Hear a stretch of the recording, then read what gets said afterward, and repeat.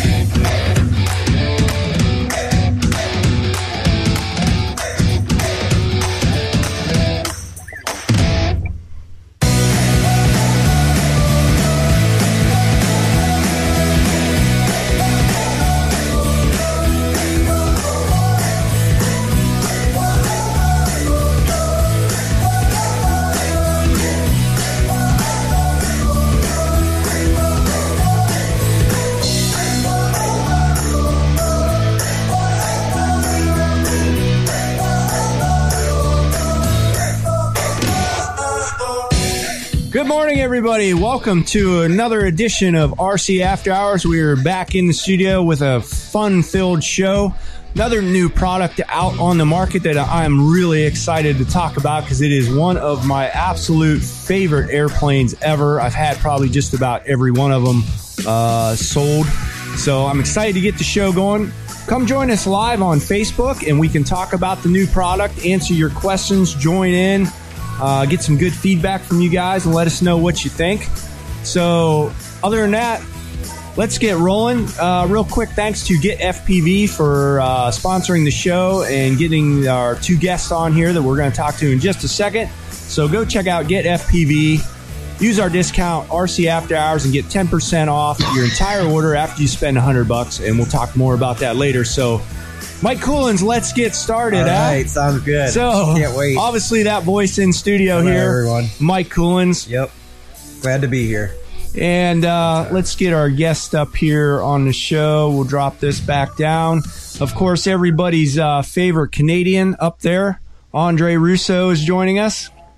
Good morning. How are you, Andre? Things going good? Hello. I'm alive. You're alive? Oh, that's good to hear.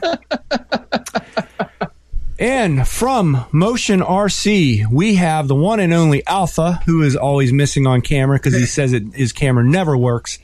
But also joining us once again is James, all the way down there, and I believe in Georgia, with our new product that we are going to talk about on the bench. It is absolutely gorgeous. Oh, so James, real quick, what are we talking about today? This is the brand new, coming soon, Flightline 1600 millimeter Corsair. This is the birdcage version you're looking at. We also have a bubble in the classic Navy scheme with the bubble top, but Alpha only sent me one, sadly. So Sorry. So I got this one, but I think it would have been the one that I would have went with anyway. Mm-hmm. Now, like I said, I'm a huge Corsair fan. Go ahead, Mike. I was just going to say, because I'd never heard birdcage and bubble top. Just explain that real quick, if you could, for our listeners. Yeah, the bubble top is usually I'm a big fan of the 1D, and it's kind of like they say, bubble top. You can see all the way around. Okay. Yeah, kind of look around. If you can look at what James has, the birdcage, you can see it's kind of blocked on the back. Blocked on the back, and it's got the bars coming down on the windows. Kind of looks like a birdcage. Okay. I'm assuming that's where it got its name from. I'm sure our listeners knew. I was a little new to that. So. Yeah. And it's kind of neat, actually. A lot of the aircraft, the P-47's got a quote-unquote bird cage, and then they transition to the bubble. Yep. The P-40 sort of is that classic, the P-36, P-40, that classic birdcage. And then as we see the evolution through the war, P-47, P-51, the early Bs were sort of quote unquote bird cages or turtle decks, basically just framed canopies. Yes. Okay. And then as throughout the war, you see later Spitfires have bubble canopies, the P-51D, obviously bubble canopy, and even with the Corsair, bubble canopy, P-47. So they sort of got the technology, realizing they needed to see if they were going to survive. A lot of kills happened from behind you. You never really knew who your aggressor was. So kind of neat. That's how we evolved the model as well. Right.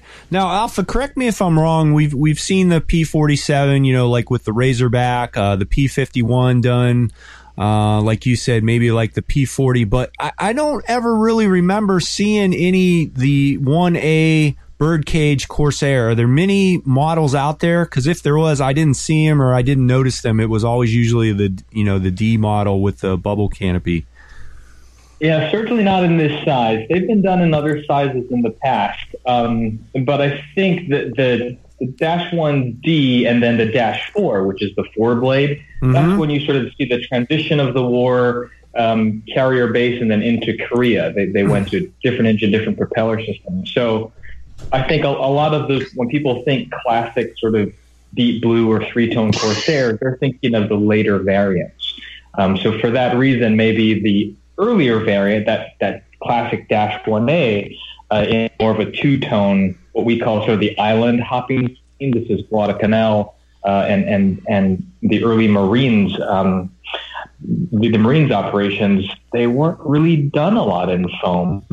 I don't know why, but for us it was a natural sort of choice to do something redefining the classic. Everyone knows the Corsair, but we did want to put our own spin on it and found a way to offer both variants in two different color schemes. Right. And I think that's cool that you guys, have a variant. People can pick and choose. And my problem is I'm on the fence because I like the birdcage paint scheme, but I'm a big, bubble top Corsair fan. So I'm like, oh man, I don't know what to... I'm torn between the two. Totally got you caught.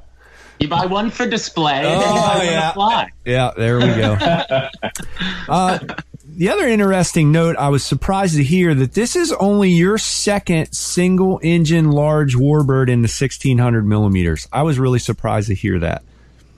It is. Yeah, we talked about it, I think, a podcast or two ago about how there's 14 or 15 different categories of planes, right? You've got from your micros to your twin 80 jets and 6470, all these different sort of classes or categories, as we call them.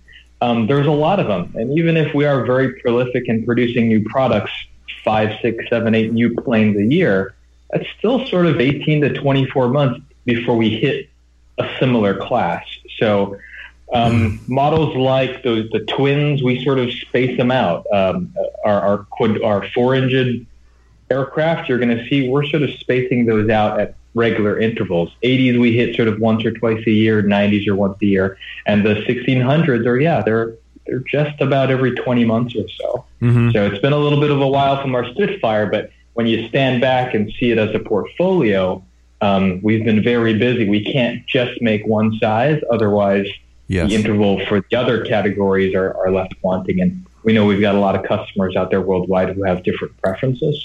So it's always that's why these launches are always fun, because everyone's waiting for the category they like, and some people are happy and some people keep waiting. So right, I think that's every single release ever. Somebody's happy and somebody's upset. Absolutely. Oh yeah.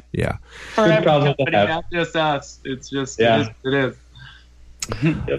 My next question is, I don't think I've had almost every Corsair out on the market, except for maybe some giant gas scale ones. Obviously, everything's been electric, and I buy them, fly them, sell them, buy another one, fly it, sell it. I didn't see a lot in your assortment. No, so you went through them already. Yeah, and at one time I probably had 4 or 5, and I just and I actually don't have one at the moment. I've been kind of bummed out. And yeah, I guess.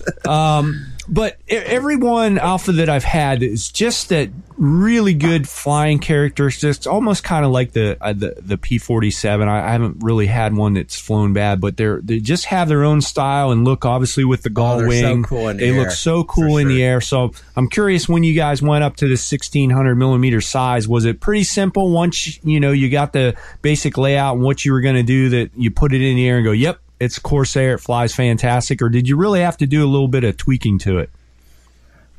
Yeah, unfortunately, Corsair turned out to be, you often ask which ones are easy, which ones are hard. This one was really tough. No kidding.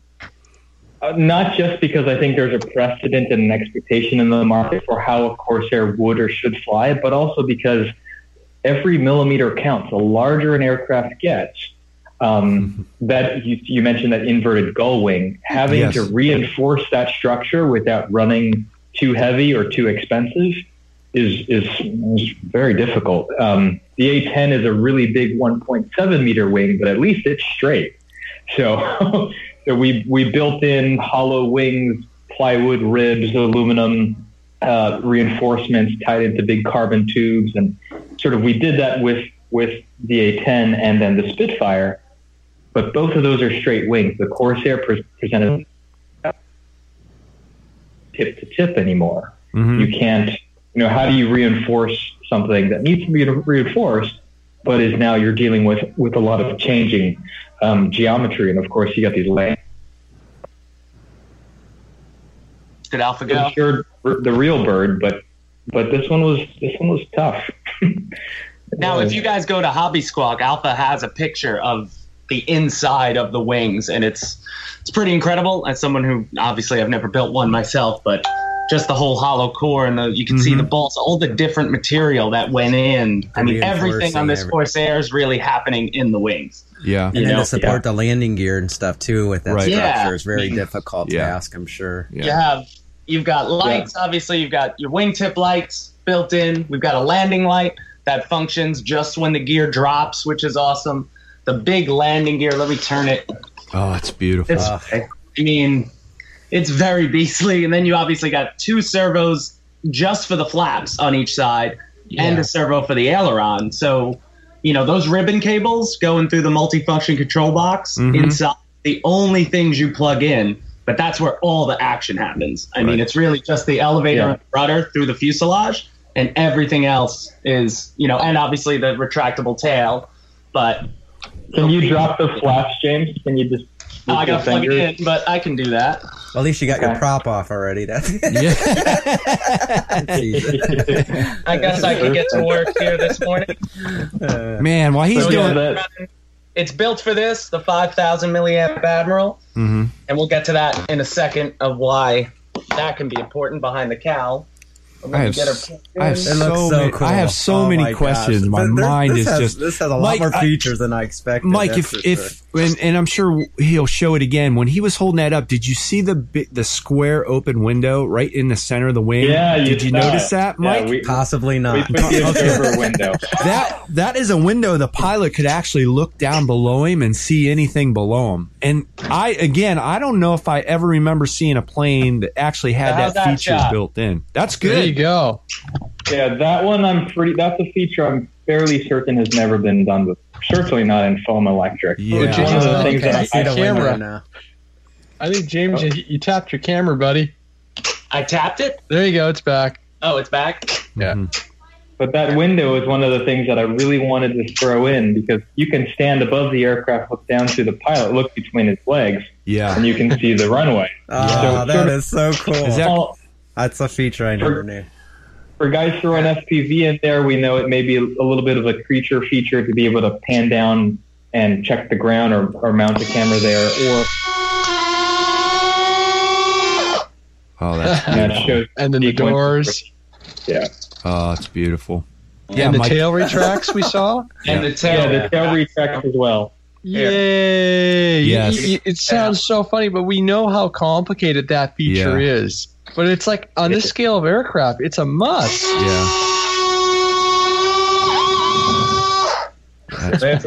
Beautiful. It's a big airplane, people. It's awesome. Really big. I know, just like I'm like behind it. I got Everybody wants to see me over this. But the flaps, the detail in the flaps is really impressive. I mean, he's got plastic injected. Like, I don't even know what you'd do if you had a problem to redo that. I mean, it's sort of, it's so solid. Yeah. And then you've got, and what I heard from other, larger Corsairs was there was only one servo. So the flap, obviously, on a 1700 Corsair is going to be even a little bigger. But with one servo running, you might get, the wind could push on one side. Yes. Whereas now you're firm. I mean, these are rock solid. You're going to, our pilot Patrick, who was doing the flight review, he slowed this thing up. And it was silly how slow it could fly if you wanted to. And one other thing while we're looking at the bottom of the wing, we might as well point out is as the aircraft scales up, we're able to do a little bit as far as usability. So you'll notice that each of those servos are oriented in a way where they're hot swappable. So not only do you have easy access to the screws to the two screws that secure the servo into a plywood casement there, but if you were to undo those two screws, that servo and its servo wires, they're not and have a hollow wing. We molded a sort of a channel, so to speak, that's obviously much wider than the wires themselves, so that you have free movement. You can reach in, as you see where the landing gear door, the landing gear bay there is open there.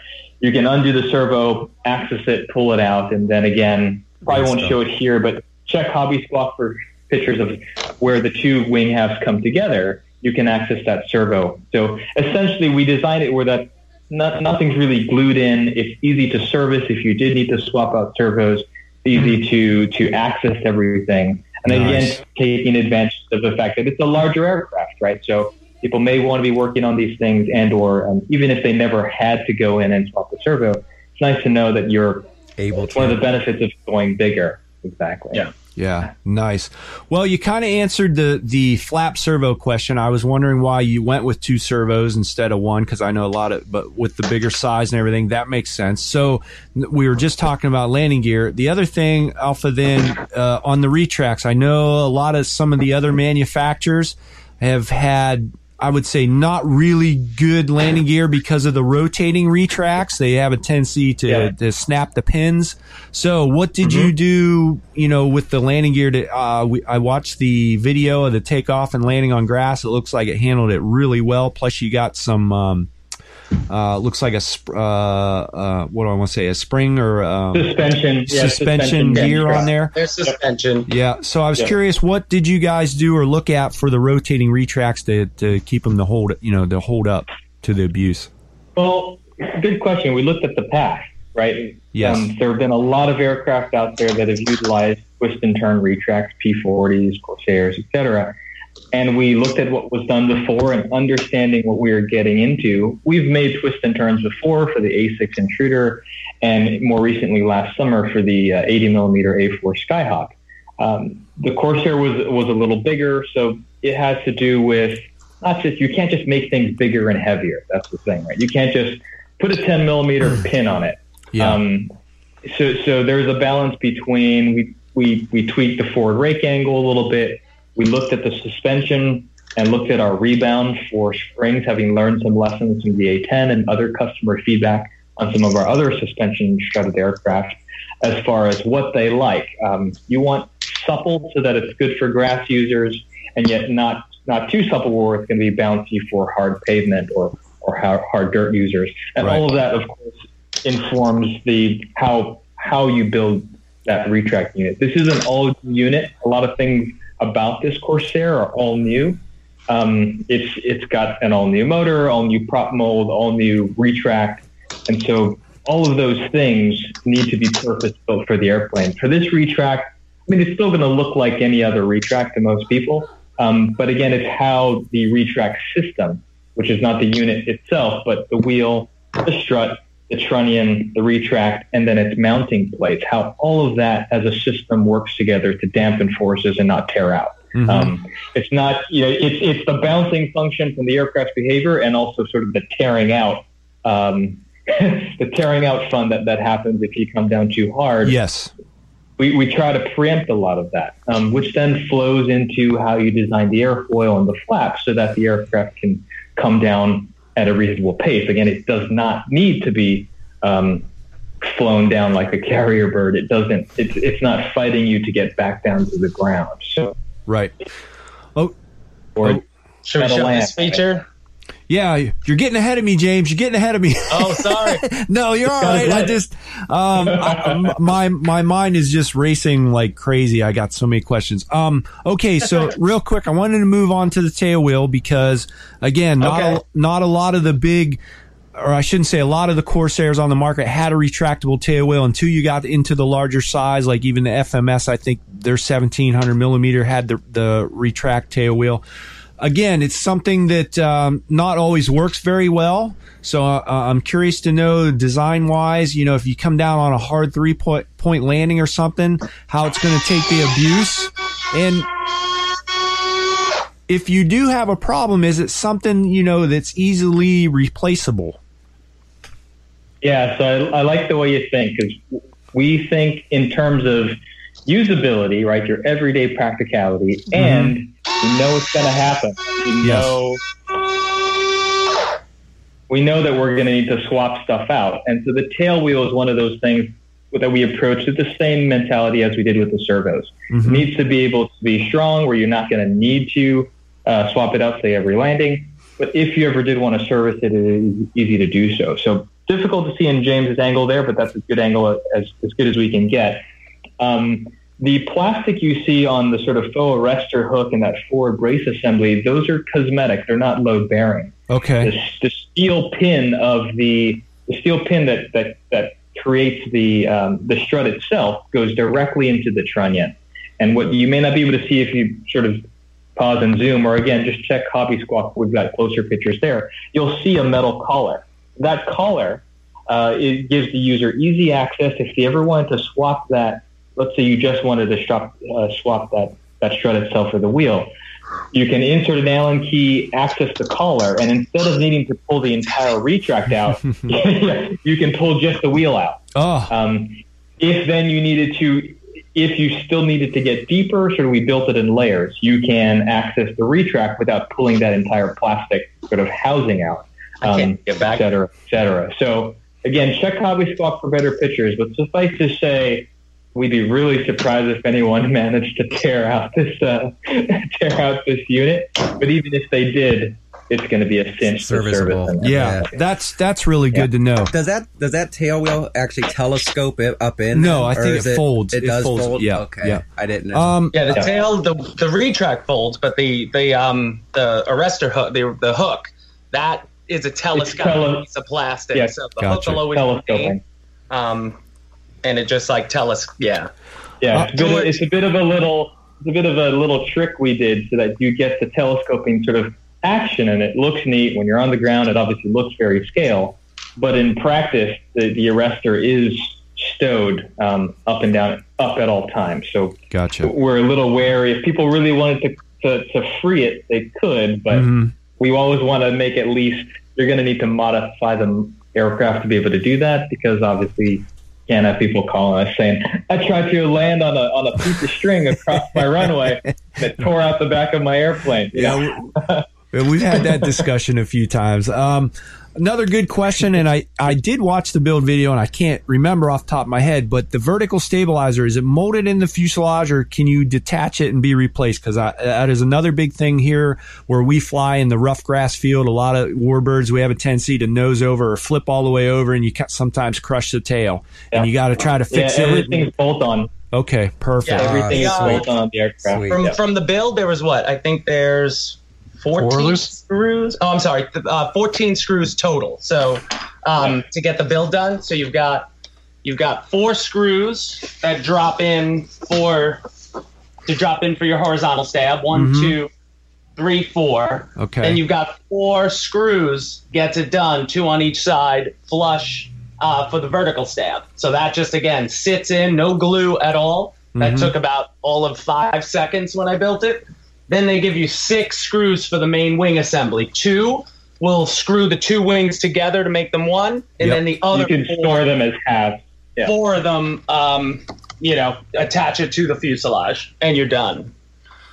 And I can take it apart in a little bit if you want. I can definitely separate the wing. I would just take it apart the prop assembly for when we get to that. Yes.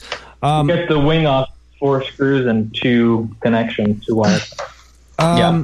Okay, let's see. Let me write this down or I'm going to forget real quick. My other question is watching George Baker's build video, checking everything out and the fit and finish, which we'll get into here in a minute. The other thing I was kind of curious about is the vents in the wings. Again, most of the RC airplanes are just a molded piece of plastic and they're not actually vented. These vents actually go through the wing, and I just wanted to know, is there a purpose behind that? A reason, or There is. Okay, I want to hear it. Yep. First reason is no one's done it in foam, and we had to do it. Okay. 2 is the Corsair was known by some as whistling death. Right? Yes. And so we know Thingiverse.com. We've posted some files online, or at least referenced them, where you can get whistles. And a lot of people put them on aircraft already. They put Nerf whistles in our EDF jets. We've seen a lot of customers sort of talk about that. And we thought, well, with the Corsair, let's find a place that we can build in a cavity where we can control airflow in and out, and thereby have a bit of a pressure differential so that if a whistle were to be placed in there, it would work. Without needing to bolt it onto the outside of the airplane and ruin the overall look. Mm-hmm. So with the Corsair, as it happens, the perfect place for it is in those wing-roofed radiator coolers. And so they are molded plastic. It took a little bit of extra sort of work and thinking because, again, back to our conversation about reinforcing the wing sufficiently, it goes right through where spars traditionally would go. Right. So we sort of thought about how to build. There's an aluminum on Hobby Squawk. We've got a picture of a thick aluminum square rod that basically takes the load in that area and frees up more space. Where, as you saw in George's video, it's hollow. So airflow comes in just like on the real thing. Instead of having mechanics in there, we just have a blank space, and then the air obviously needs to leave. And so we molded it exits in the same location with the same sort of exiting flap, so to speak, as the real force. So sort of we were able to, without too much work, incorporate a RC creature feature using the original aircraft's layout and one of its really iconic aspects of its design. So kind of fun. Yeah. And we're telling people on Squawk there's a variety of whistles with high and low pitches that people can print out, or again, any sort of Nerf whistle. It's easily accessible to pry that rear plastic plate on the Sorry. That's all right. And then throw your whistles in there. So I think people will have a lot of fun with that. That is a fantastic idea. I was all about the other Corsair, but I don't know if it's just because we're looking at this one and we're kind of playing around with it. This one's growing on me a little bit. Like, I'm just such a Corsair idiot. Anyway, all right. Let's. I guess since James has the cowl off and the prop laying there, we'll jump into the cowl. Now, obviously, if anybody's watched the build videos or even watched the flight videos, you'll notice that the cowl does have removable weights in it. And I'll put that up on the big screen for you so you can see that. And you have the option to take away weight and add weight. And from watching the videos and everything, that's because you have a wide range of batteries you can use in this plane. So I think it's a fantastic idea that you are able to do that. If you have a bunch of 5,000s or 4,000s or whatever, 6,000s, you can get that weight spot on and get that CG perfect every time, and you don't have to worry about moving the battery around or anything like that. Now, exactly. I think it's a little, I don't want to say unusual. I have a couple other planes that have weight built in to the nose, but in general, I think, and I could be wrong, Alpha, I'm just thinking out loud here, that you really don't normally want to try to put weight in an airplane to get it to to balance out. But obviously with this you did. So what's the reasoning behind why we do have the weight in the nose cone? Yeah, thanks, James, for showing that. So yes and no. Ideally, the lighter an aircraft is, ceteris paribus, it's gonna fly better. I'm gonna go grab. However, with this Corsair, we recognize two things. One, we know guys are flying, and they increasingly ask us, "Can I fly a larger battery?" We talk about that Raptor. We recommend for a 5,000. People are putting in 6,000-7,000 milliamp packs. So at the same time, we've also noticed some feedback that people say, "We love that aircraft, but I have sort of a 4,000 or I have a 3,600." Some of that CG I should be clear, most of that CG can be accomplished just by moving your battery pack around in the bay. Correct. However, we wanted to sort of do something special for this Corsair. And the reason why we were drawn to that conclusion and what you see in the finished product is we found that this Corsair actually liked a little bit of weight. Its wing loading is still under a lot of other Corsairs in the market. Mm-hmm. So in total, it's still going to sort of fly, as you've probably seen already in the videos, it's going to fly very acrobatically, very nimbly, and have a very, very docile stall window. Uh-huh. However, in straight lines, you see the acceleration that we're able to get in that aircraft. A lot of that is the fact that we've got like 100 grams up in the nose. So in the grand scheme of the entire aircraft, as you see what James is showing you there, it's not a lot of weight. 4 are included pre-installed. That's the perfect balance for our Admiral 6S5000, push all the way forward. Mm-hmm. And we include additional ones if people want to add more, if they're flying lighter batteries, hit that same CG, or again, more often than not, I anticipate guys are going to be throwing 6,000, 7,000s or larger packs. And in that instance, they can either move the battery back and keep that nose weight and hit CG, or again, remove the weight altogether. So we know that a lot of people have Corsair hours under their wings, and they're probably going to want to tune the aircraft sort of to how they want to fly it. And the aircraft likes a little bit of weight. It can take that weight. And so we didn't want to discourage people from having a way to sort of battery up, so to speak. And that's really the shortest answer as far as why we did what we did.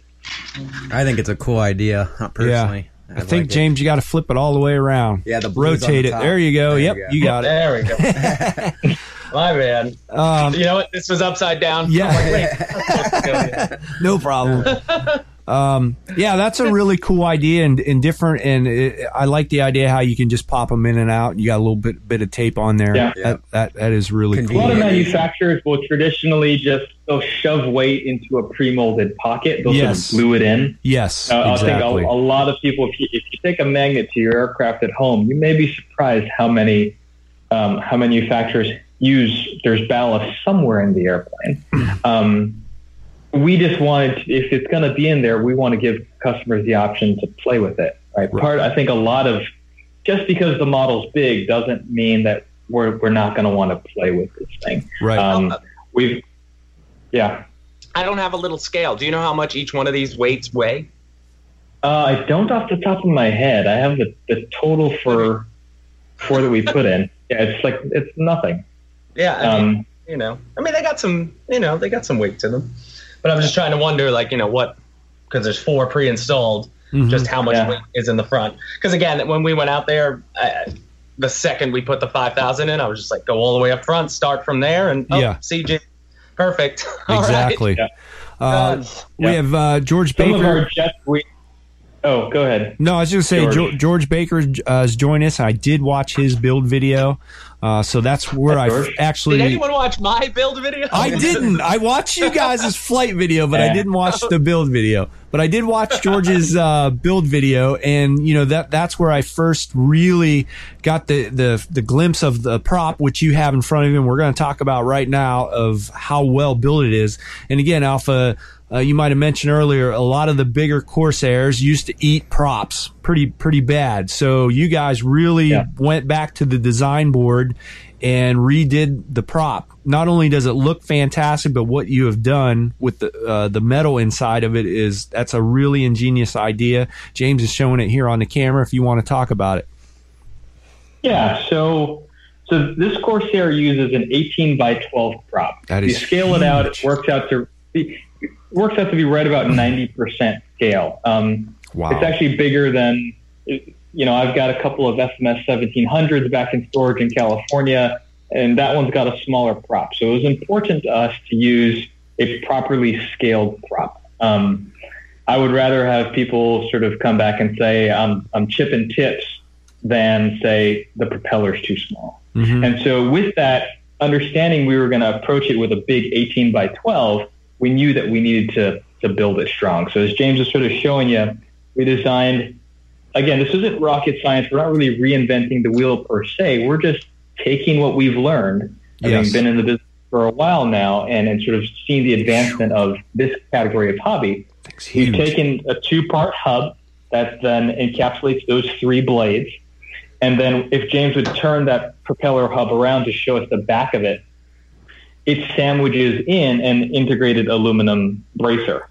So it doesn't rely purely on screws, purely on friction or anything. It relies on an entire system of alignment, strength, load sharing, etc. Mm-hmm. And then we've got screws that, again, go between. So the end result is a sandwiched hub that uses both the FRP plastic and these 2 sandwiches of aluminum. Plus, then you have your prototypical, your standard prop hub and whatnot to get it on. So all of those things give you 2 things. OCD happy with this because everything just fits. Because it clips in, right? So we're flexing a little bit, right? Our if you're going to put a bracer plate behind something that's plastic, why make it a flush-to-flush joint? Yes, you have screws going between that's connecting the 2, but why not wrap that plastic around the metal? Yeah. It adds just another layer of load sharing. So that's what we did here, and it allows us, again, to spin the prop at certain RPM. It has a wider toleration for out-of-balance props. We recognize a lot of people just throw them on and fly them. I can't expect everyone to always balance. So, instead of forcing people to say they have to balance it every single time, which, disclaimer, that is what we recommend, we still wanted to approach the aircraft how most people would approach it, which is they just want to bolt it together and fly. Yeah. So that was my other next question that somebody else brought up, on a prop that big, and putting it together with that many pieces. I mean, was it tough to get it the best you could balanced, out of the boxes? Like you say, I'm one of the worst people. I pull it out, throw it on, I go fly. And you can tell right away on a prop that big if it's out of balance. Well, James can tell you because I think he just threw it together and flew it, right, James? Yeah, we did. We didn't do any balancing. He gave us no time. I got the plane. I think I got the plane Wednesday night, and the video was live Monday doing the premiere. So got lucky with the weather. Got lucky that Patrick didn't have work and he could, help us out. And it all came together. So we had no time for anything but getting out here with it. That's awesome. Right. Okay, so my other question is, I'm being like this real consumer here because I'm very interested in this airplane. Again, where we fly, a lot of times we have some nose overs on some rough landings or anything, and with the prop being that big, you might have a tendency to get some prop strikes. So again, with that huge beefy hub, I'm sure you guys have tested what generally breaks, when you get a prop strike, and what do the replacement parts? Is it just the props, or do you get the hub assembly and props? How does that work for replacement? Our props are clean. We did not experience any of that. No strike. About 12 times that day to do the video, and not once did Patrick touch them. They still look brand new. Yeah, he's a good pilot. The load calc will be, if you break something, they'll break at the root first. Okay. We do, I think this is standard for this isn't special to us, but we like everyone else, does an assessment. If something's going to break, if and when, I should say, right. What's going to break first, what's going to break second, what's going to break third. Yes. That's why, say, pins and in retract assemblies, they're not all steel. If they were all perfect steel, then the load would pull the retract out of the foam. Right? Something has to give. Correct. And when that thing breaks, you want it to be ideally the most easily accessible thing. So on our prop assembly, it's the blade itself. It should be breaking. It should be shearing at the root. If you hit in which case you're only out a blade. Yes. This is common. FMS and some of the others have been using single blades for a while now, as have we. That's Right. one of the advantages is you can, if you crack a blade, you're swapping a blade. Yeah. You asked about the hub. Yeah, getting down into the hub or breaking the shaft, there's, frankly, for you to have shorn anything else in that assembly, you've got bigger problems than a blade. I mean, the aircraft probably came down vertically, Yes. hovering for a dirt nap. You know, your typical load you're going to see coming as you're landing, even if you're at landing speed without flaps and you were to nose over there, all of that force isn't going to transfer itself down into, say, the prophet after the motor shaft itself. You know, one of the plastic parts up front's going to break. And again, it should be that way. Those are the cheapest parts to replace. Yeah. Somewhere here too. Does it come with extra prop by any chance? George says it does come with an extra blade and all 4 weights. That's Exactly. what I meant, extra Yeah. a Yep. blade, not a prop. And Yeah. George also said that the weights are 3/4 of an ounce each. So there you have it. Thanks, George. Thanks, George. He also wants to mention. What's that? Cursor off his face. Oh, no, I'm sorry. You do that a lot. I know. I don't notice it. Yeah. All right. Let's see. What else can we talk about? How about fit and finish? I was, again, watching George's Go ahead. build video. The fit and finish, especially the finish of this airplane, looks amazing. I mean, just the little details. We've already talked about, you know, the vents going all the way through, The window on the bottom. the window on the bottom, and just the little tiny details. It's hard to see on camera, Mike, but just maybe James can hold up on the wing a little bit and show some of the detail. The panel lines, it has a lot of little rivet details all over it. Rivets and whatnot. Yeah. The On the exhaust. top of the wing there, James.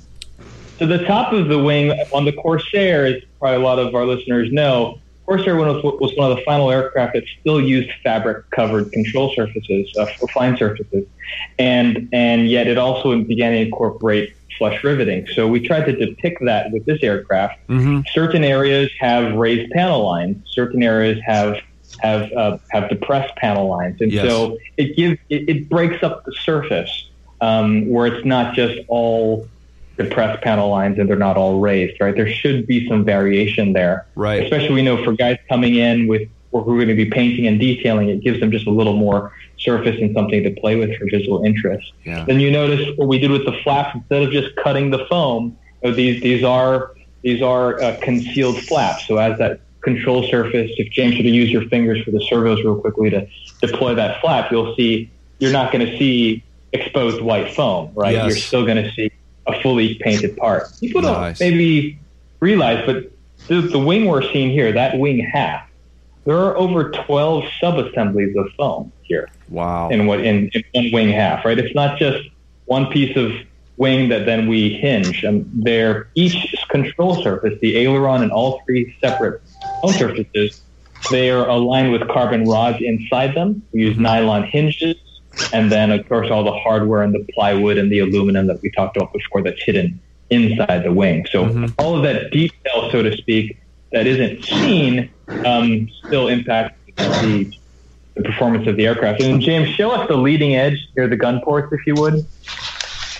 The gun ports, we talked about the oil coolers there, but the gun ports are plastic. And again, as a nod to our customers who we know are detailers, we're going to be posting in Hobby Squawk in the next, probably after this podcast. That plastic piece you see there that's inside the foam, behind it is hollow. So we arranged the foam ribs and the plywood ribs inside the wing, where anyone who took a drill bit, they could drill those plastic, the plastic gun ports out and insert LEDs. You know, we sell the Mr. RC sound system that has a function where you can synchronize LEDs to machine gun sounds. And instead of hacking into the foam and tearing the wing apart, we made a nice little way for DIY hobbyists to install LEDs in here very, very simply. So some of those details, what you can't see, again, you just need to jump to Hobby Squawk, or we can give them to you, as well as just the rivets and all those other types of surface details. That, again, is really nothing new in the hobby these days, but it's something we wanted to to bring in sparingly to the Corsair where we could. I like on the fuselage there underneath. I like how we've got plastic. Actually, this is a nice tip. So, James, if you show us the underside of the fuselage there, the exhaust stacks. Sure. Whistles and machine guns. I love it. Yeah, Mike loves it. Whistles and machine guns. He's all about it. Yeah, whistles, machine guns, and speaking about whistles, so these you got the backfire ports in the middle. Obviously, those aren't painted on the real aircraft, so they're still gray. Mm-hmm. The exhaust stacks on either end, those are plastic. And James, I don't know if it made it to your version, but underneath this plastic. We can again post pictures more, but underneath this plastic is just foam, and that's actually the chamber where airflow comes in past the motor and past the ESC. Okay. In here. So for people, in there. So people who want to add an additional sort of layer of sound, the tip is you cut that foam that's behind that plastic, and they're specifically sized. Can I see you through it, James? Can you see me through it? Yeah, I don't think there's a plywood plate there, but I didn't know if you're trying to look through it. But the point here, guys, is that with a minute of modding, you can cut a hole, put that plastic piece back on, and the airflow now exiting that gives you another tone. You want 2, 3, 4 tones of sound. It's sort of analogous to if you were to blow over a Coke bottle, right? Mm-hmm. Get that deep sound. It's the same thing. So. Again, you can. I wish I got a real sound there. That would be amazing. Yeah. Individually, they're not world breaking, but they're small things that we hope people appreciate. We certainly think people will discover and be able to play with. And again, it just adds more to it than just being another Corsair. Mm-hmm. Been a lot of Corsairs out there, and as we've seen with this one, we're really trying to redefine the classic. I'm not going to make another Corsair for the next 8 or 9 years. The current batch has been out for years. This is sort of our statement heading into the future. So, yeah, a lot of fun things. I got a real quick kind of off the topic question, but the reason it popped up, I was digging for some old photos the other day, and I found a couple photos of way back in the day. I had one of the original Park Zone FW-190 Warbirds, and I don't know if you remember these, Alpha, but it was one of my favorite planes. It was, I think, made out of EPS back in the day. It looked great, flew terrible, but was one of my favorite planes. Now, my question is, that plane at the time had a lot of I guess painted weathering detail on it, as far as the exhaust coming down the side and everything.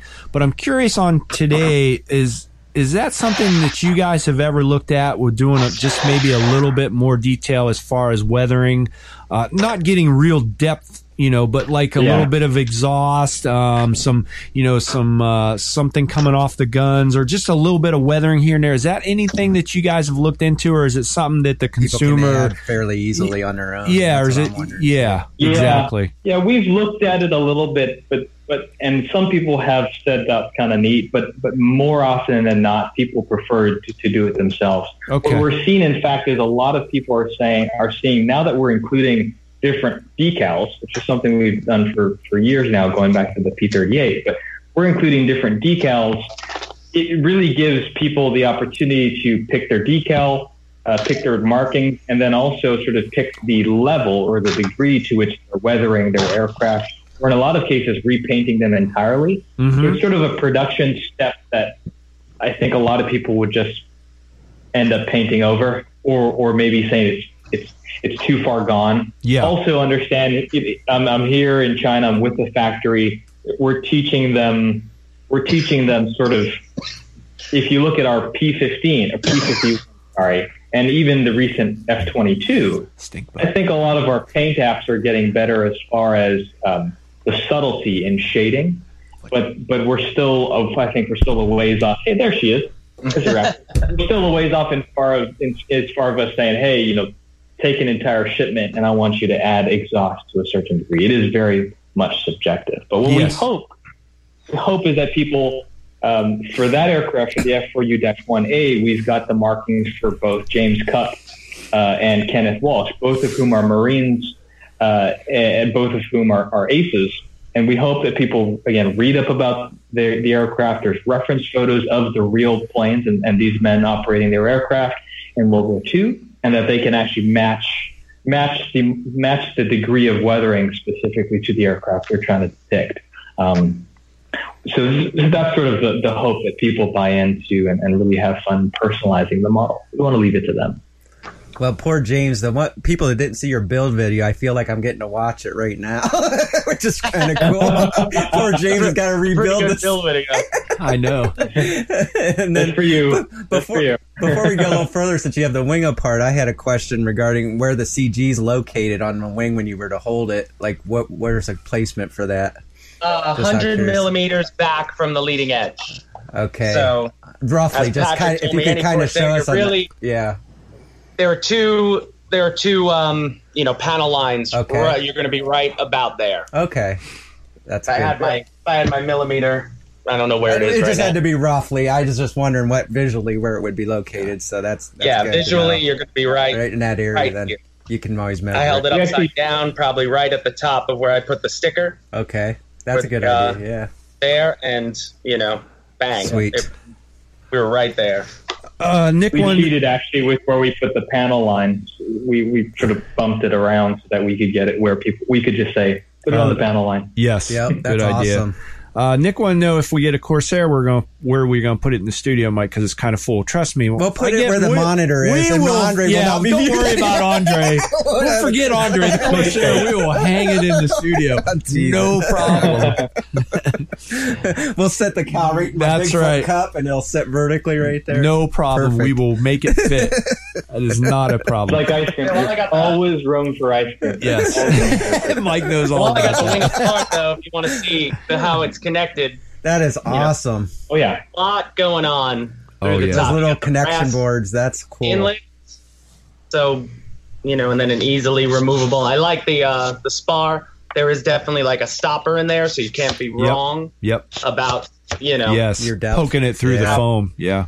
Actually, while we're looking at the wiring, Chuck Pierce put in a comment asking, if you guys have had any recent issues with the boards, because he said he had an A10 lose an aileron and he traced it back to a board. So is this something that people who are in more damp climates should pay attention to as well, like just the connections and stuff? Especially I really like that question. Especially since this is probably a plane which you're probably going to be taking the wing on and off of for transport in most cars, I suspect. Yeah. It might fit, actually. I'd have to look. But is this something we should be paying attention to? Because, more and more of our planes are coming equipped with these boards, which are fantastic because we're going to get to a point where they're going to be intelligent enough that you're going to have like one cable, a bus cable running between the board and your receiver, and that's it. But, is this something that we want to do a little dialect grease still? Oh, there it is there. James is holding up the controller box. But is this something we're going to want to consider running some dialect grease to and stuff like this in the future? Yeah, dielectric grease is definitely not something that I think is necessary. Keep in mind, guys, I'm here in China where we average like 85% humidity and it's 100 degrees almost every day. So it's a very wet climate. Suffice to say that as far as I think to this guy's question, he's right on. I mean, the receiver that we've got in an aircraft, it is just as open to an environment as this MFCB. Which is what we're calling the blue box, a multifunction control board. So in the sense that if you thought that moisture is such an issue in your given climate, that it may affect an MFCB, I would say that logic would apply to your receiver. Conversely, if you're in an area where you don't suspect your receiver is rusting or having issues with condensation, then I would say the MFCB's condition would be the same. I think to the core of his question, though, is there a trade-off between convenience and maintenance, between usability and sort of risk? And to that, I'd say yes. There were times past, where if you wanted to attach a wing, you were attaching 6 or 7 servo connections, and every time you did that, you had, say, 12 or more per side, retracts, flaps, Mhm. line There's seven- surfaces, LEDs, etc. So into a wing here. So one could say, and in fact, we have the data from when we used to sell aircraft that required people to do 12 connections on the wing every time they wanted to fly. We have the data of those connector centric failures, and now a lot of data on MFCB or these flexible wire harness centric failures. And so far, it's far and away more convenient and more dependable having this MFCB. We rolled out the MFCB, the sort of blue box, 4 years ago now is when the first one came out. And through the teething issues and through collecting feedback from customers on this servo, when I put the connection in there, it tears up a servo pad. Sorry, it tears up a solder pad all the way towards it gets wet or it's very cold. We've collected a lot of feedback through the years. The MFCB in its current iteration, and the reason why we decided to roll those out in two sets, and we'll be backdating those towards a lot of aircraft that we've already released, is because we've gotten to the point where it's a product that, suffice to say, we can stand behind. We can say, this is what's in your aircraft. It takes you a minute to get your wing off. And again, if you have any issue, if any issue does develop in the course of your ownership of the aircraft, if you're under warranty, give us a call. You're covered. If anything happens along the way, again, we're here to collect that feedback. But so far, we haven't seen anything big. I will say that one of the reasons why, James, if you show them that PCB in the wing while we're talking about it just one more time, one of the reasons why we use the MFCB and the connection apparatus we do is because you still have that hard connection servo to PCB, but there's no load on the wire itself because we use the flexible harness. So when we talk about duty cycles on swapping, on plugging wings in and out and in and out and in and out, again, we test for thousands and thousands and thousands of cycles. And we, in fact, plug those things until the pads wear out. So I think I'm confident enough to say that while nothing's perfect, and we always anticipate having someone have an issue with anything that we would bring to market, on the whole, the data suggests that people are, on the whole, you're going to be safer and you're not sacrificing, the convenience we want to bring to the hobby as far as just going up and flying and knowing within a reasonable window that it's not going to come down on you. Interesting. I have another question for you, Alpha, and this one's kind of unique. I think the Corsair, at least to the RC models, most of all the Corsair models I've had, when you're out flying in a little bit of wind, they've all had this little bit of, we used to call it the Corsair tail wiggle, where the wind would kind of hit it and it always had a little wiggle onto the tail. It was very distinctive. I'm just curious on this bigger, larger, heavier size Corsair. Did you guys get any of that on this too? In winds, yeah. Flying in wind? No, not at all. Not at all. I'd say that the scale nuts who will really scrutinize the airplane and scrutinize Pat's flights and soon to come George's flights, you'll notice, and of course when you receive the Corsair yourselves, you'll notice that our empennage isn't oversized. A lot of models in the hobby, a lot of warbirds in the hobby use oversized tails, the tail group, empennage, whatever you want to call it. The vertical and the horizontal stabs typically are oversized. There's a lot of reasons for this. I won't bore everyone with it, but it's basically a simple way to make the airplane fly better, right? Bigger rudder makes sense. It's going to be more stable, right?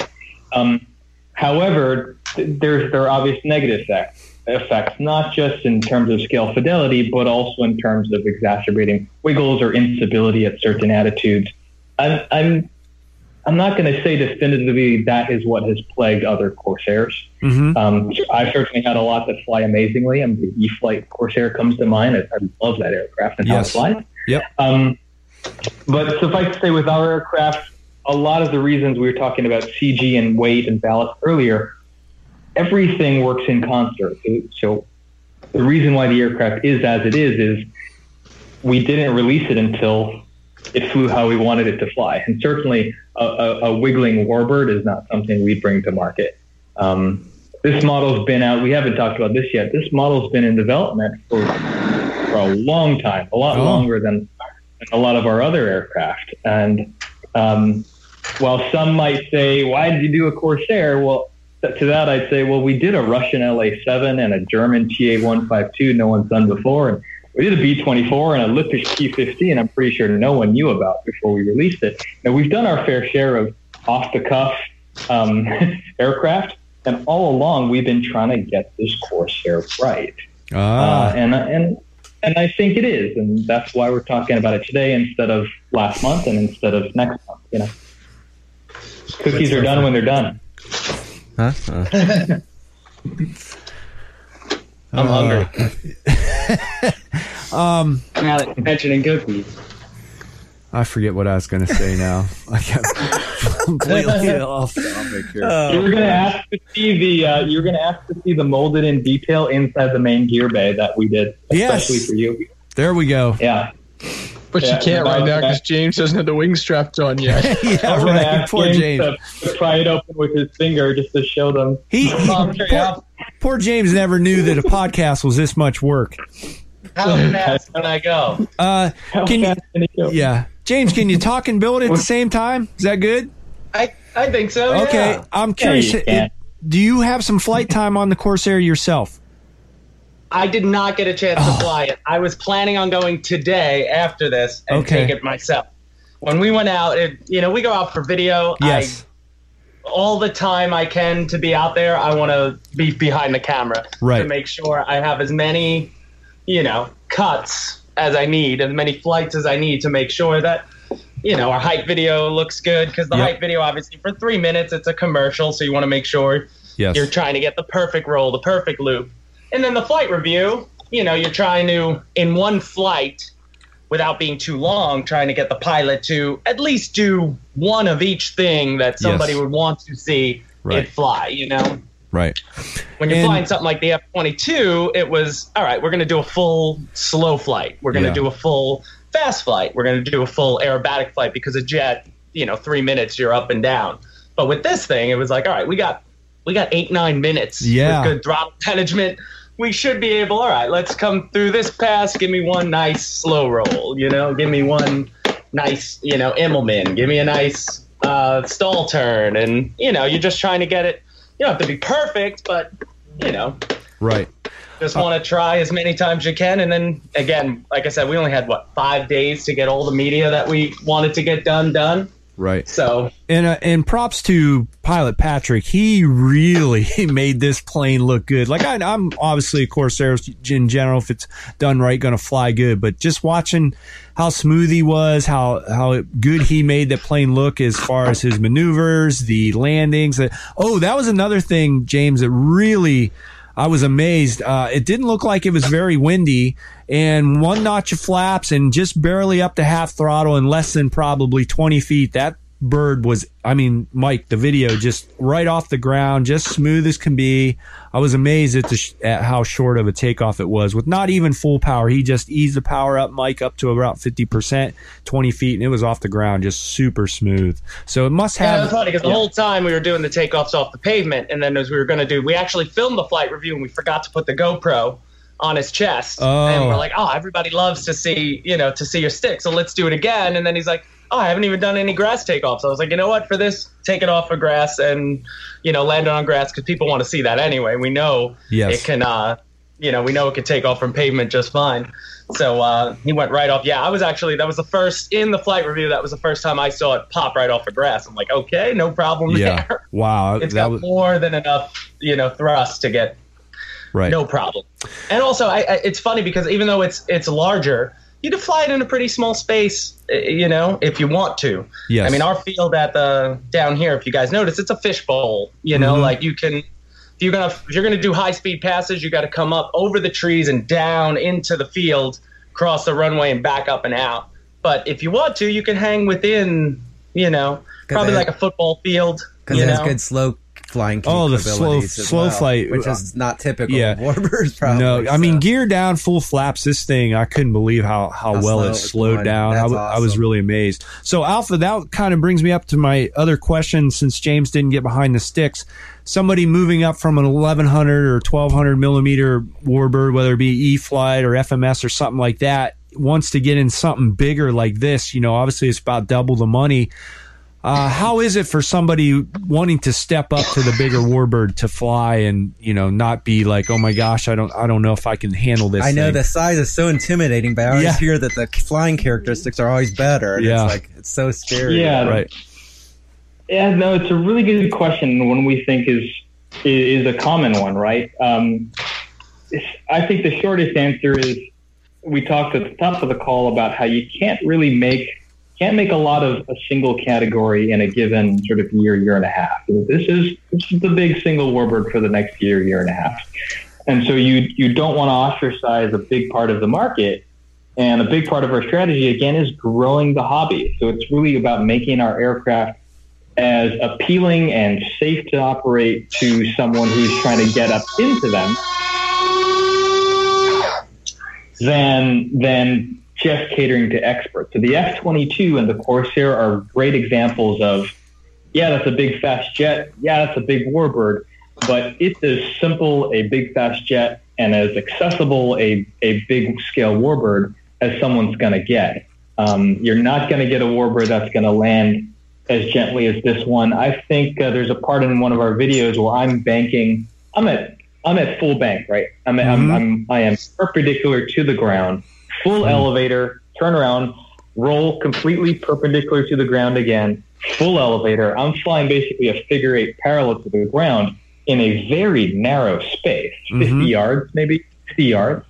And we did that video to show people at 50 to 60% throttle, which is where the aircraft cruises very comfortably. Right. You're able to get the aircraft, most people, for beginners, they tell you don't get the wing perpendicular to the ground.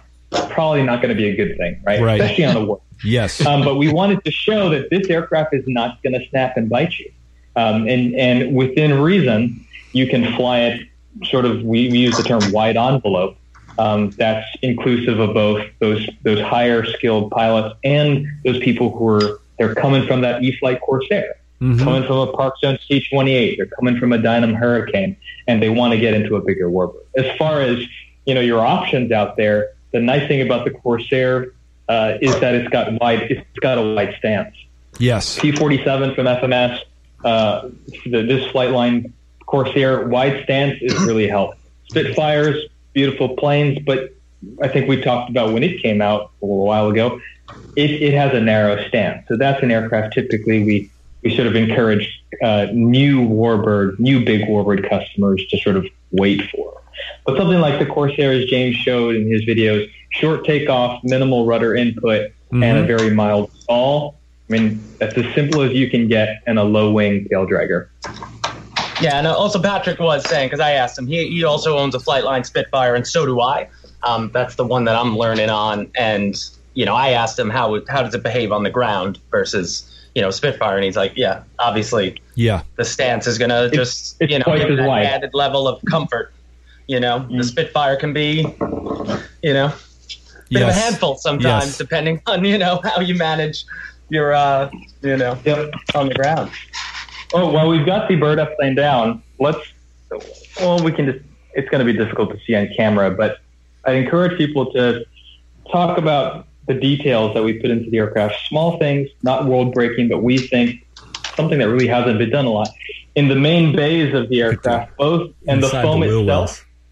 Yeah, you've got raised panel lining inside the wheel well, and on the doors themselves. The doors themselves are also molded. Instead of just molding the shape itself, we went in and added some of the detail based on our reference material of some of the shapes and sort of features on the plastic door. So again, imagine that kit with green. We didn't paint them because the Corsairs had a lot of variation between salmon-colored primers, zinc chromate primers, interior greens, and then also just grays. So for the modeler out there who wants to take it the extra step, you can go in and, again, added surface detail. It takes detail washes, etc. And then, James, can you show us, this is fun, can you show us the aircraft nose in? I want to show them the wingtip, the upsweep on the wingtip. Upside down or? Level head and towards me, yeah. He's getting a workout. This is fun. I love putting James in it. This is great. I know, this is fun. So show us the wingtip, James. Wingtip. So on the wingtip, this is going to fall under sort of, well, the wingtip, if we could see it head on. So if the wingtip's coming right for us. Yeah. So the fun thing about this is, again, a minor thing only scale enthusiasts may notice, but on the P38, we didn't upsweep the tips. The Corsair and the P38, there are certain models, thanks, James, have a very distinct upsweep on the underside of the wingtip. In foam, it's really never been modeled accurately. Mm-hmm. So with this aircraft, we did. And again, maybe zoomed in like this, it's hard to see, but James, if you back up a little bit, just show us the aircraft in total. There's a distinctive taper from the wing root up into that wingtip. So It's one of those things, I think, when people look at it and say, it looks real. Where's Vanna White? Thanks, Vanna. They may not, you're working out, buddy. You can hold it. They may not be able to always articulate exactly this and that's making it real, and that's what's making it real. But we know that overall, the effect that people sort of walk away with is, that looks pretty real to me, you know? So that's sort of the fun thing about it. And then what you're seeing there on the front end, we talk about the inside of that plastic cowl. But remember, that was more of a usability thing than anything. We talk about nose overs and falling down for maybe beginning pilots. The fact that the plastic is entirely lined in, the fact that the cowl is entirely lined in plastic allows people to easily swap it out. And again, it's overall resistant to damage. So, which is important with a big radial like this. Yeah. Looking at the front radio and everything, it almost looks like it's not getting a ton of airflow through there. So how is most of the cooling getting, through the motor into the ESC? Yeah, good question. So the short answer is it is. With the radial, there's a balance. And so we took a lot of time to measure through proprietary means, measure the amount of air coming in to ensure that it's enough to cool the electronics that are in there, give them meaningful airflow, but not too much. Because again, with the radial, we're already contending with drag. Mm-hmm. It's already inherently not as slippery as a Mustang or say our Spitfire. Yes. It doesn't have a nose cone, and so it is as big as it needs to be and no bigger. Gotcha. So if you sort of see where you can sort of see there's a gap between the prop hub and that plastic cosmetic engine. So there's airflow in there, and then also in here. Yeah, you can't see, but between the plastic and the foam firewall, there are also inlets, again, to let in as much air as we want and need, but no more. Right. Getting too much air into the aircraft, of course, you have a problem with getting it out, and if it stays in there, drag city. Yes. So. Right. Wow. I love how that prop goes on there. It completes the big prop look, Yeah. We'll say for beginners, one thing they should be cognizant about is obviously it's a big prop. So your ground clearance is going to be less than, say, smaller aircraft that use even so smaller pellets. Right. What's the minimum channels that this plane needs to fly? I didn't catch that. Good question, Mike. Standard 6. Six channel, for minimal, Right. That's it. Aileron, elevator, throttle, rudder, gear, and flaps. Right. The lights are sequenced by the MFCB, so when the landing gear goes down, the landing light goes on. None of that is mixed externally. All of the gear doors and whatnot are sequenced for the doors to open and whatnot. So. Yeah, Mikey, if he puts the gear up, you'll see the light go out, which is really cool. Yeah. There, lights out. That is awesome. Oh. And then you could change that if the MCBE has a bunch of different sequences that you could plug into, like a triple flash, a single flash. Mm-hmm. So you can, for adding lights, you can really do, a whole lot more. And Stuart had made a video with the L39 where just like if you want to keep those wingtip lights on all the time, maybe you want that for orientation, so you're coming at yourself. You could just run a Y lead or something and easily just plug that directly in. It'll stay on the whole time. Right. Yeah. I don't think we mentioned it too, but I know on the build video that each plane comes with 2 different sets of stickers. Correct?